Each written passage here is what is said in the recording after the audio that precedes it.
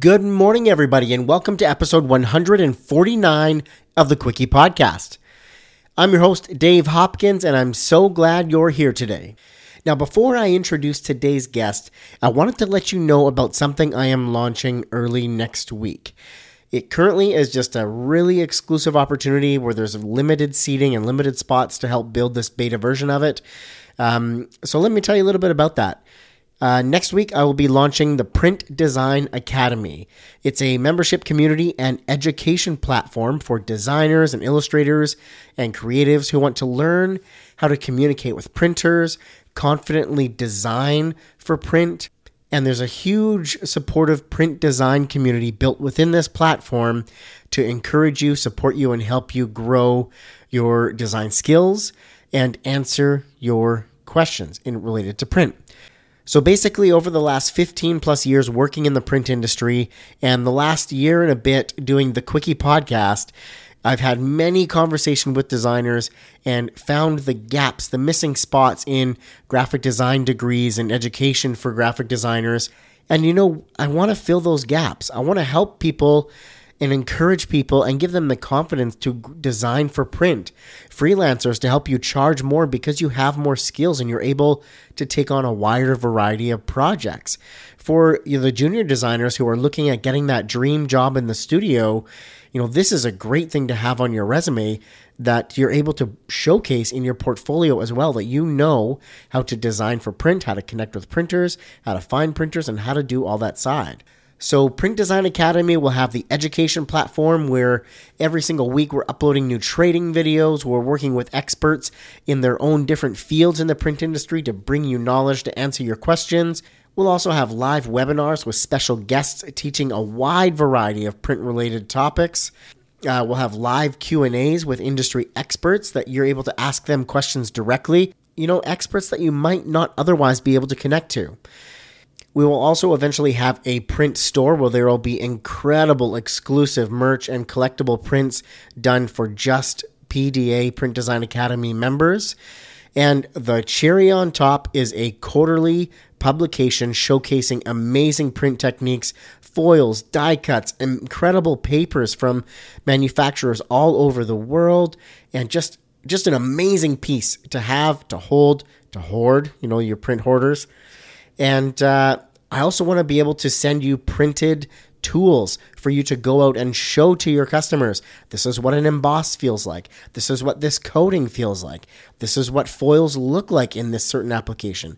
I want to give you the tangible hard copy tools. So Print Design Academy is where that's all going down. Now, next week when I launch, I'm only accepting a very limited number of people because I want to slowly build this. I want to get the community going. I want to get into a really good groove before I kick it open wide to the public, and that probably won't happen until early next year, early 2020. So if this is an opportunity that you are interested in being a part of, the founding members of the Print Design Academy, you got to hit me in the DMs on Instagram. That's the only way to have that exclusive invitation. So if you're interested, hit me up in the DMs. I can tell you a little bit more about it, tell you if it's a fit for you or not, and let you in on the details if it works and if it's a fit. That, again, is Print Design Academy, launching next week for founding members and only open for a very limited amount of time. If you're interested, hit me in the DMs. So today's guest. My guest today is Joshua Jacobs from J7 Creative. He's a branding and packaging expert in the cannabis space out of San Diego, California. During this episode, we talk about how he sort of stood out in his family and how he did that. He tells us how it took him a couple of years into his design career to really start seeing the designs that he grew up with really made their way into his mind in the design side and really influenced him. We also talk about the CocaCola project that he was a part of and why that was influential to him.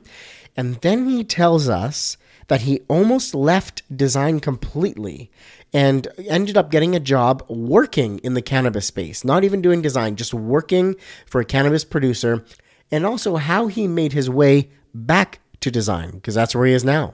He also tells us about doing some work with Aaron Draplin and how the conversation that they had just freed him and allowed him to really look at design his way and use his style.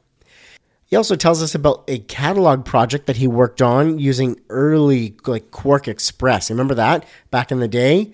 And how that introduced him to print and press checks.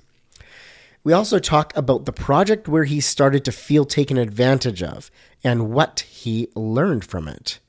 Right in the end, we talk about the letterpress packaging that he recently created and how, just recently that put him on the map in that space as a pro. So ladies and gentlemen, let's get to this one. My fabulous guest, Joshua Jacobs. Here we go.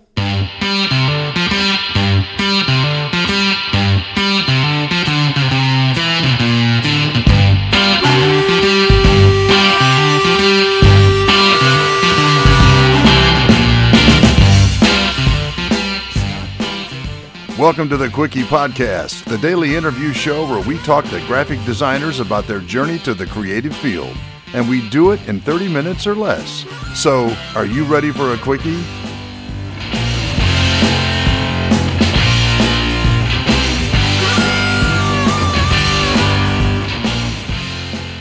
Josh, it's so great to have you on the show today. How are you? I'm doing awesome. Thank you so much for having me. I'm honored to be on your show. That's great, man. I'm glad we could make it work. The first question I got to ask you, though, is are you ready for a Quickie? I am always ready for a Quickie. I like that. I like the little sparkle in your eye. Yeah. So let's start with a tough question then. Briefly tell the listeners about yourself. I am a graphic designer. I do design and marketing for cannabis companies. First and foremost, I'm a dad. My kids are always number one. I love my work, but I love my kids, and every day they inspire me to be a better person and designer, and artist and successful. Born and raised in LA. I'm a Southern California boy through and through. Born and raised in LA, came down to San Diego for college, ended up going to art school, slowly moved back up to LA, worked a few jobs, and then slowly back to San Diego. Everyone said I would end up back in San Diego. I didn't believe it because I love LA so much. But needless to say, we found a good home here in San Diego. There you are. Yeah, here we are. Perfect. How many kids do you have? What are the ages? I have 2 kids, a 5-year-old boy who is just amazing. He's fully musical and just cracks me up. And we have a 1-year-old baby girl. And he is super high energy and she is super chill. So I am grateful for that balance. There's not always a lot of balance, but I am grateful for the little balance that we get. Yeah, that's what I noticed. I have 2 girls and 1 boy, and the difference between, I raised 2 girls first before I had my son. And my gosh, the difference between raising little girls and raising a boy. I know that's stereotyping and not always the case. But in my particular case, wow, what a difference. Yeah, no, it's a challenge to keep up with him, but it's good. It's good. It keeps me from being too lazy, so that's good. Keeps you young and zestful, right? Yeah, young, zestful, and increasingly more and more gray by the day. I love it. So we've been talking about kids and childhood, and I want to dive back into yours a little bit here. Yeah. Josh, what was your childhood like? And do you feel that you had a creative childhood that pointed you in this career path? I do. I came from, like I said, I was born and raised in LA. I'm the youngest of 5. Mm-hmm. I was the only one in my family who didn't get straight A's, and I wasn't an athlete. I wasn't a star athlete. My oldest brother was a superstar skier and bicyclist, and my other brother was a Major League Baseball player at one point, and wow. was an ice skater. And I, was clearly not cut from that cloth. I was the class clown and kind of acting out a lot. And to my parents' credit, they saw it early on. And I remember being in art classes offsite, not at a school or anything, at a little art studio. Joe, I think the art teacher's name was. And I remember doing airbrush and oil painting. And I don't know, maybe 5 or 6 years old. I know that my mom's mom was a artist and a sculptor. So I know it was in my bloodline. My parents weren't the most creative, but they were certainly very appreciative of art and culture. So, yeah.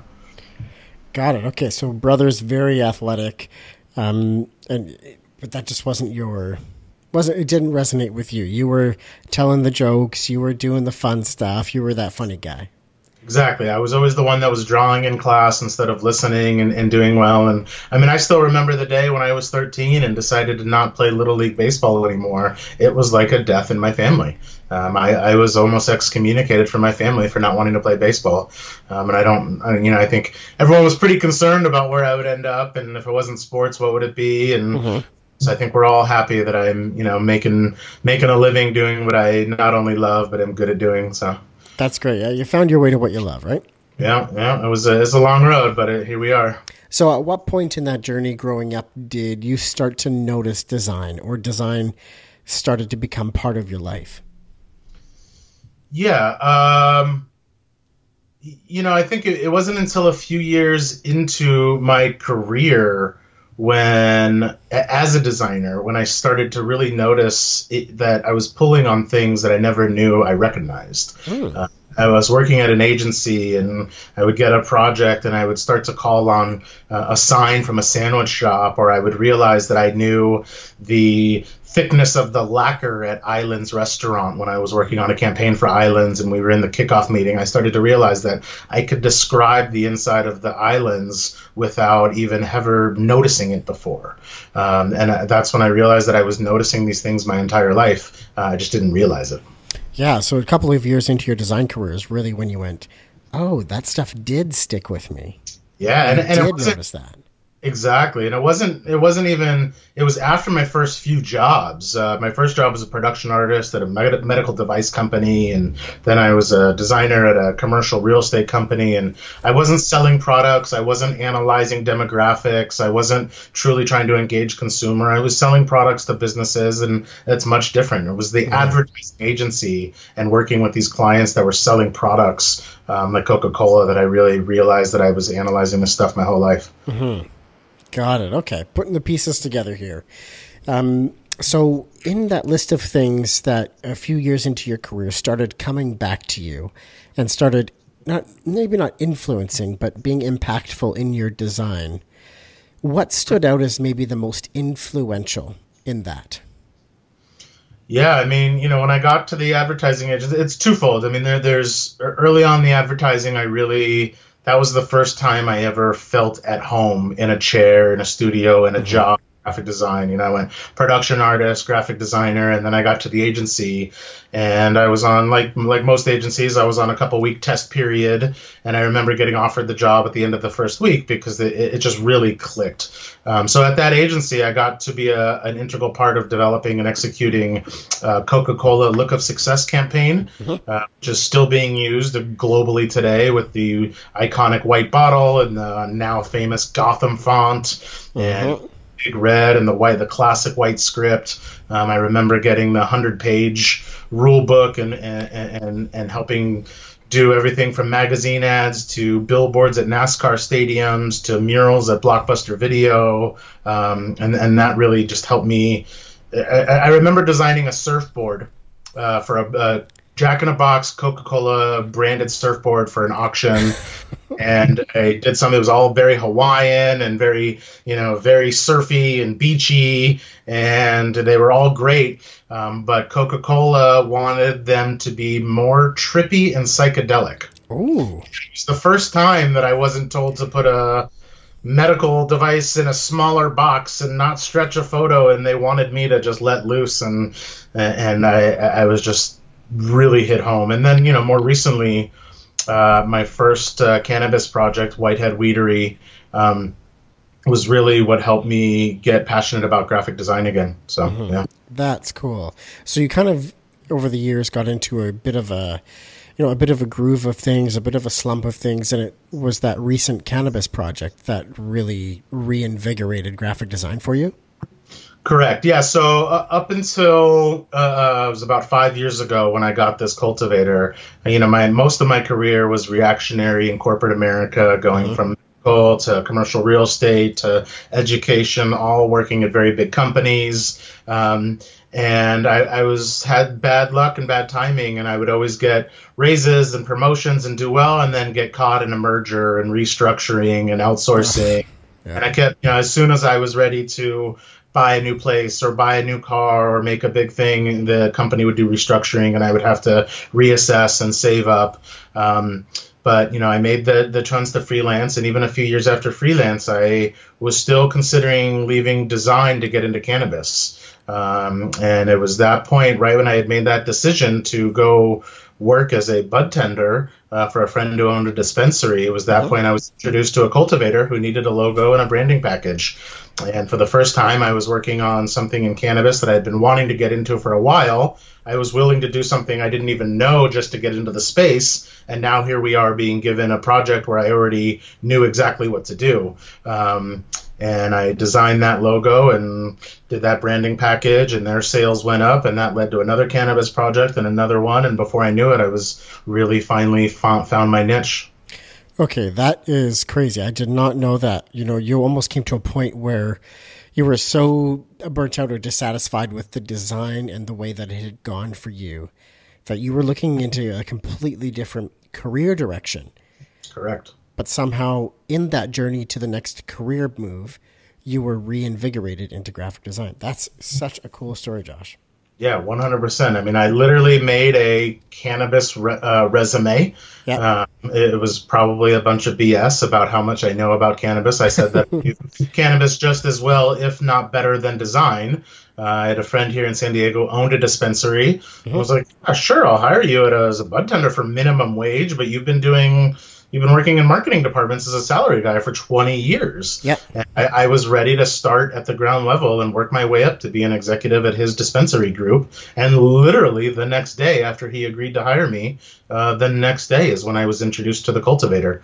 And it was hard at first. I was still kind of stuck in this loss of freelance and not knowing what the client wanted, and I wasn't fully turned around and passionate about it yet, but it took a while. But 4 weeks later, here we are. I helped pivot the company from one name. I forget it was one name that was a terrible name, and I helped them really come back to the family winery style branding package, and they just loved it, and it just snowballed from there. Crazy.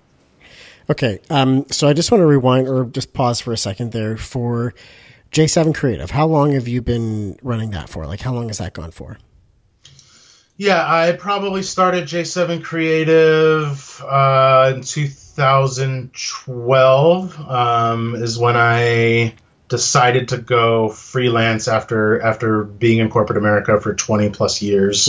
And that was hard. It was a hard decision to give up those salaries and W-2. And it was right before we had a kid. So, I mean, even when my kid was born in 2014, we're now 2 years into freelance. I was unemployed for, I think, 3 months before my son was born and 3 months after. I was ready to go take any cashier job that was ready to come my way, Starbucks or Kinko's or whatever it was. I was focused on freelance, but it was hard. My wife works for a nonprofit with the Museum of Contemporary Art San Diego. So, she's also in the arts, but wasn't making a very big salary. We had a kid. And again, even before this cannabis story, it was another one of these situations where I knew I had to make ends meet, so I was ready to go take a job. And that's when a former coworker who was working at a user interface company gave me a chance as a contractor. And I was doing some user interface, which wasn't even my specialty, helped me get comfortable with being a freelancer. And I started to learn the ropes of being motivated, working from home, and how to get some clients and how to be professional without being in an office. And that snowballed again into another retainer and more freelance opportunities. And then it was a couple of years later that I still wasn't feeling the freelance thing, and the clients wanted me to fit into their vision. No one was hiring me to do what I really wanted to do, and the projects always kind of devolved. And so, yeah. Man, what a wild ride, Josh. Yeah, no, it's been all over the place, which is why I'm so grateful to be where I am today. So, got it. Josh, I want to ask you now, who are some of the designers or brands that you look up to or closely follow, and what about them do you like?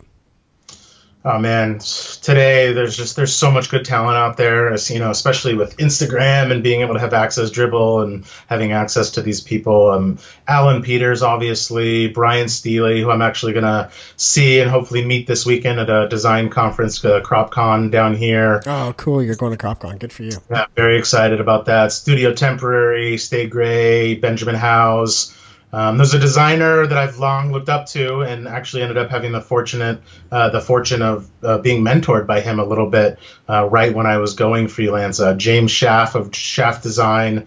He did some of the most iconic logos and graphics and merchandise for my favorite band, which is Fish from Vermont. And some of those designs inspired me to want to be a designer in the first place when I was in college. And then in 2012, I was introduced to him through a mutual friend, and he was able to tell me some stories and mentor me on going freelance, even introduced me to Fish and did a little bit of work for them. So he's been great. I look up to him. And then as cliche as it is, I have to mention Aaron Draplin. When I saw Draplin speak at the Y conference here in San Diego in, 2009, I was still working corporate America, and I knew that eventually I wanted to go freelance, but I didn't know the first thing about making the jump to freelance. And I was still working 40 plus hours a week on site, but taking on BS logo projects and trying to do things for my friends just to kind of build a personal portfolio. Stuck, someone would hire me to do a logo. I would give them 3 concepts, and those concepts would be a 3-page PDF with 1 logo per page. And Aaron Draplin gets up on the stage and he's like, listen, you fucking assholes. It's not that hard. You want to design for a client? Once something looks good, duplicate it, save it. Show your client 20 logos per concept. Give them 10 concepts. If you can draw it, you can show it. There's no reason to spend 20 hours refining a logo. Get it in front of your client. Break free. Let anything inspire you. Look through any book. Steal a concept. Tweak it. It's good. And he really just set me free in terms of how I approached design and that process. And literally the next project I did, I applied what he taught me, and I think I was immediately doing better than I was the day before after meeting him and doing a screen press with him and kind of basically spending the day with him, bonding and talking with him and learning from him. So such an impactful moment there. Yeah, no, he's great. Okay. So I know you're working on some packaging projects. So I want to ask you a little bit about print and packaging and sort of how you've utilized print and packaging in your design career. Why is packaging still important? Oh, man. I mean, packaging is everything. In terms of products and communicating with consumers, having the right package design, it makes a world of difference for sales. At the end of the day, we are selling products for our clients. And, I've learned from other designers and myself that the designers who aren't thinking about the sales aspect of the artwork are always not going to do as well as the ones that are. My first corporate job was a medical device company. I was working there when InDesign was released. At the time, it was Quark Express. Adobe released InDesign, and I was still a production artist. I don't even think I was called production artist. I was called desktop publisher was my title. Nice. And they sent me to a 1-day crash course seminar sponsored by Adobe talking about their new program. And the next day I started working on a 500-page catalog with plugins for Excel and part numbers. It was insane. And, a few months later, that catalog project introduced me to the concept of a press check. And I immediately fell in love with just everything that had to do with printing, the sounds, the smells, the inks, the noise, just everything that was going along with being in a big production house. Printing a catalog like that was just mind-blowing. I was totally enamored by it. And then, obviously being in different companies, would do many press checks later and print and getting into textures and different papers. Now my relationship with printing is, I'm now doing packaging, and some boxes are as small as 20 millimeters by 15 millimeters. I was just working on a label, and every millimeter and color code has to be accounted for. And again, because I'm in San Diego and my clients are all over the country, if not the world, oftentimes I don't get to do press checks anymore. So, everything counts for my screen. I have to print it out, check here, rulers. Yeah. That's obviously, awesome. see in the background, I also have a very deep love for concert posters and printmaking, and and the DKNG is another studio that inspires me. I have two of their fish prints behind me, and I love that whole process. I tried maybe thinking about getting into that, but I think maybe a little too messy for me as much as I love it. You're the cleaner design kind of guy. Yeah. Got it. Well, Josh, the next couple of questions I have for you take you down part of your career where you likely made some mistakes, learned some lessons, and I want to pull those stories out of you. What has been the most challenging time in your design career so far? Why was it challenging, and how did you get through it? Yeah, I mean, we kind of already touched on that a little bit earlier when I decided to finally make the jump to freelance from corporate America. It was really hard. Like I said, to know that we were having a kid and make the decision to not have income and not know the reins. It was a tough decision for my wife and I. Many years I was unemployed.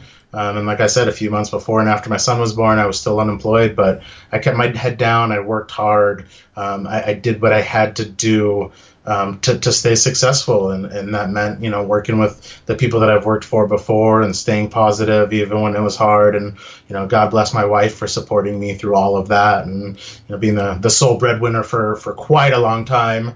And it's paid off. So we're awesome. Oh. So yeah, definitely that was, you expanded on that earlier where you were able to, make that leap and some of the struggles that you face. Thank you for that. But now I want to dive a little bit deeper, Josh. I want to hear about a specific design or a project that you were a part of that did not go well or bring the desired result. Sure. What was that like? How did that feel? Can you take us to that story? Yeah. I was thinking about that. I was like in preparation for that question. I was like, what are some of these projects? And right after I went freelance, I don't remember how long after I went freelance, but it was pretty early after I went freelance.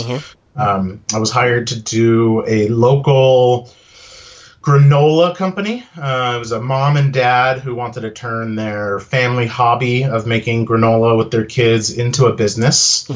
I think it was a lesson in entrepreneurship for the kids, which I just loved.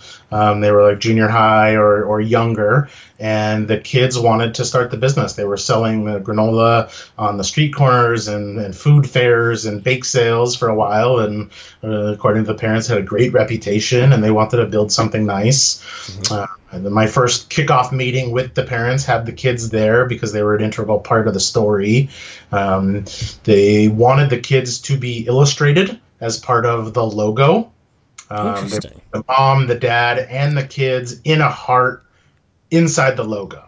And obviously, when a client tells you that, your immediate response is, that's way too much stuff to put into a logo. But it's my job to figure out how to do it.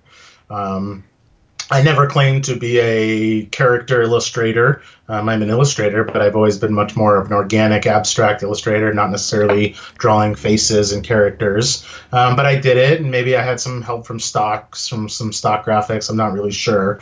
I do know that 3-4 rounds of design, there were a few designs that were just stellar. They were a little bit probably advanced for what they were looking for, but as far as I was concerned, I was hitting the mark. I was doing what they wanted. I was elevating their aesthetic. I was keeping it local and story driven and about the kids and about the family. There were some cute options. There was some not so cute options.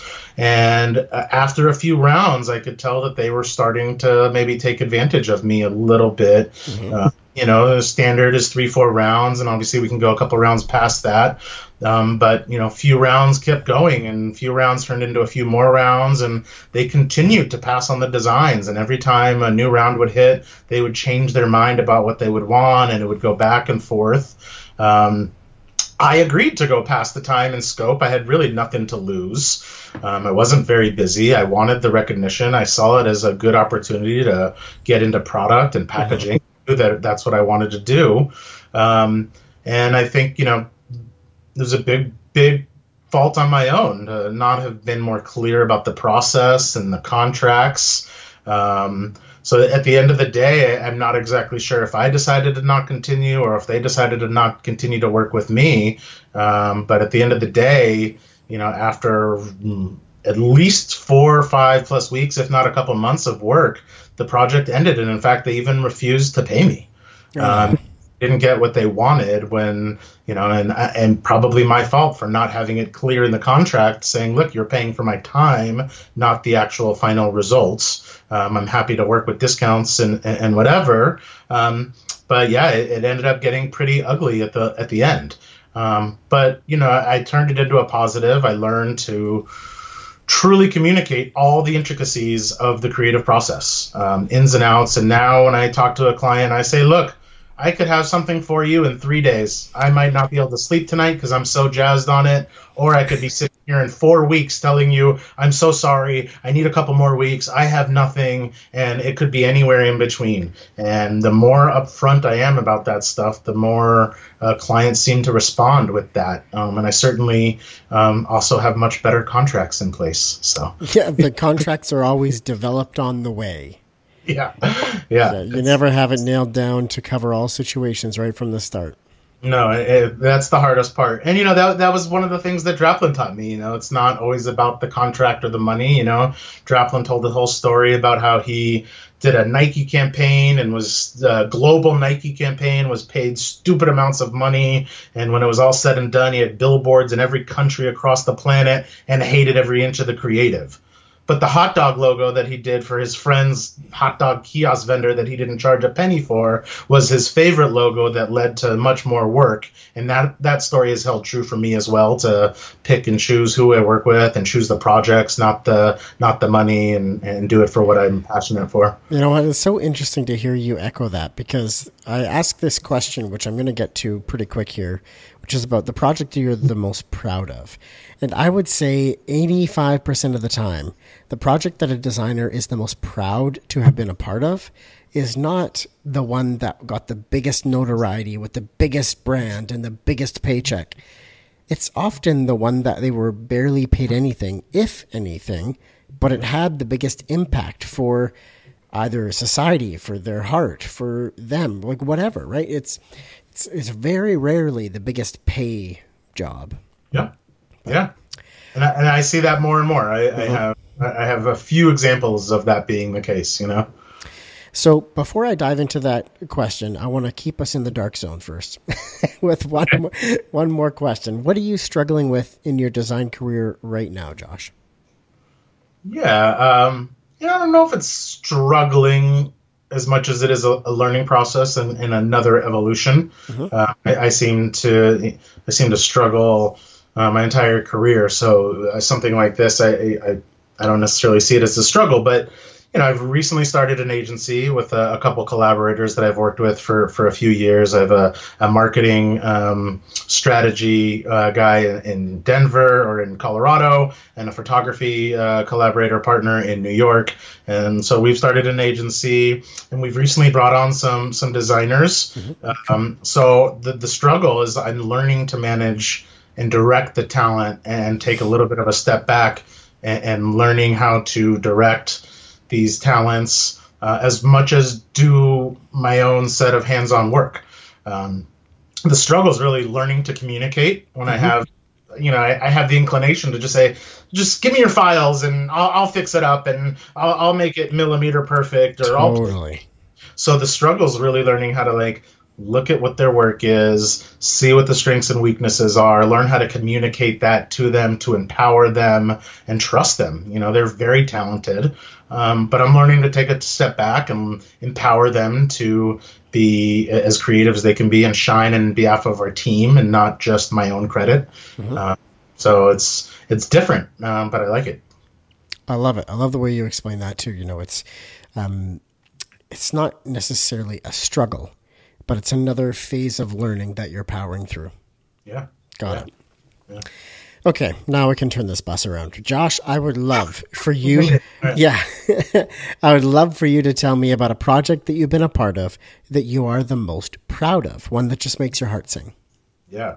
I'm in the middle of one. I mean, the 16 SKUs that I'm working on right now is part of a rebranding project where when it goes live, when it all comes out, I'm just going to be thrilled at this full rebrand. And the company was looking to an agency for that rebrand, and that agency kind of dropped the ball and ended up coming back to me and trusting me. And really, the stars aligned. I did what I wanted to do, where I saw it, and they agreed, and they took a total pivot after going with an agency for months and months, and are allowing me to really like shine and do everything I want to do for this brand. So more to come on that. But really the answer is Smoked Honey. Is a dear client, has become a friend of mine. I was introduced to him from a friend a few years ago after getting into the cannabis space, and he was a startup. Smoked Honey is a distillate company out of San Diego. Makes an amazing cannabis product. He's a lab engineer with a computer science and business background. We're cut from the same cloth, and from the day we met and started talking about the future of Smoked Honey, this client really trusted me to do whatever I did. He liked my work. He liked my personality. There wasn't a lot of direction, which sometimes is hard to not have that direction, but he really wanted me to do whatever I did. We had a great dialogue during the branding process, and it was great. While I was working on the branding process, I fell into, I think every designer, when they're working on all their concepts for a presentation and the big branding, there's probably always one or two where the designer loves more than the rest of the concept. So the trick becomes, how do you sell the client on your favorite version? Do you present it at the beginning of the deck? Do you present it at the end of the deck? What's the cadence of the presentation? And I remember while I was working on it and before I had shown the client, showing my board of directors, as I call it, my advisors, my designer friends, and, what do you think about this logo? I think I found it for a project.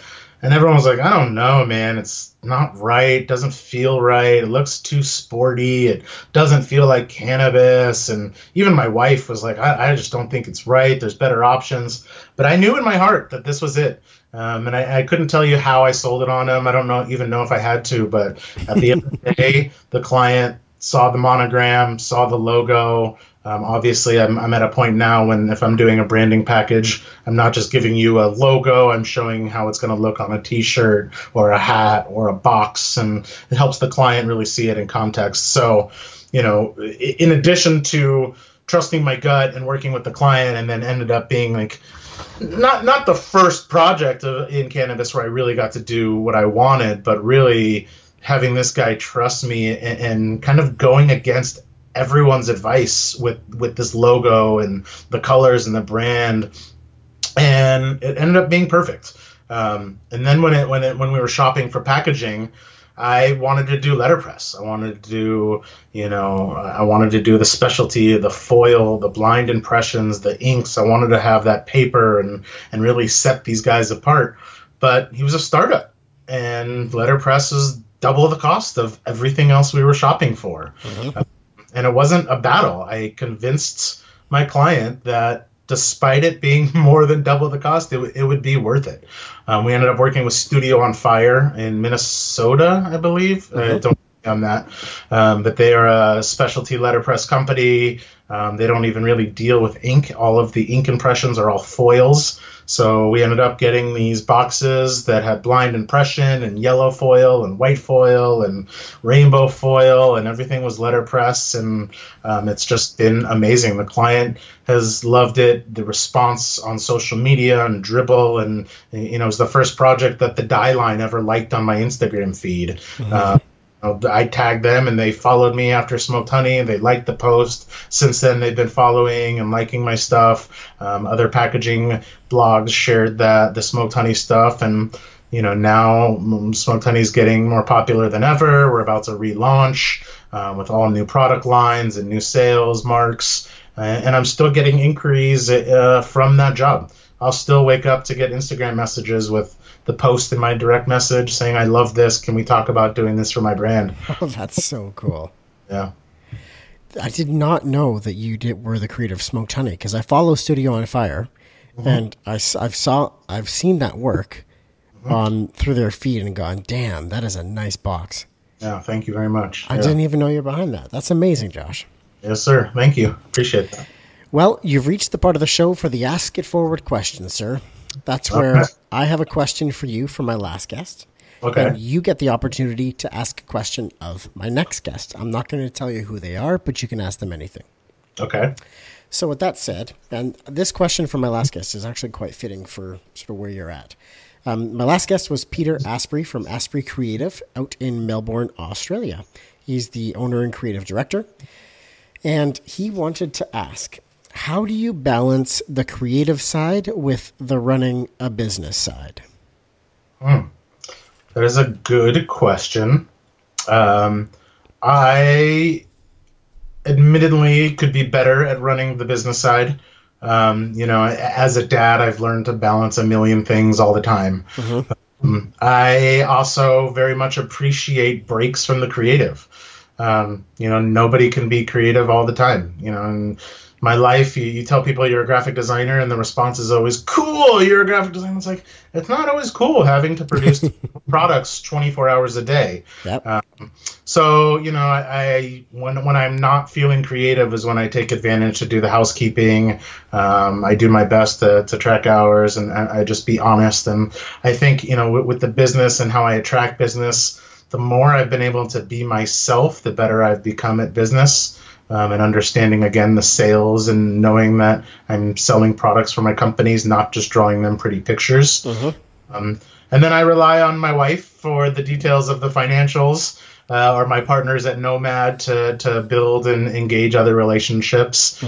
Sometimes I can't talk to a client. I just need to be drawing. And I'm grateful to have good people that work with me that are great communicators and collaborators. I love it. Yeah. Josh, what is the question you would like to ask my next guest? Yeah, I don't think it's as profound as that question. I think that was a really good question. The only thing I could really come up with was, I can't work without music. I have to be listening to music, whether it's 7 a.m. or 1 a.m., I have to be listening to music. So I guess my question would be, do you listen to music while you work? If so, what's the music that inspires you? On one day versus a different day. All right. I like it. Josh, I'm going to ask my next guest that question. Awesome. And with that, you've made it to the end of the Quickie podcast, Josh. I really appreciate your time. Thanks so much for being a guest today. Oh, thank you so much, Dave, for having me. It was great having a Quickie with you. I love it. Thank you. All right, everybody. That's the end of today's episode. Thank you so much for listening. Again, just a reminder, if you are interested in that Print Design Academy founding membership opportunity, the only way to get an email invitation to that right now is to send me a DM through Instagram.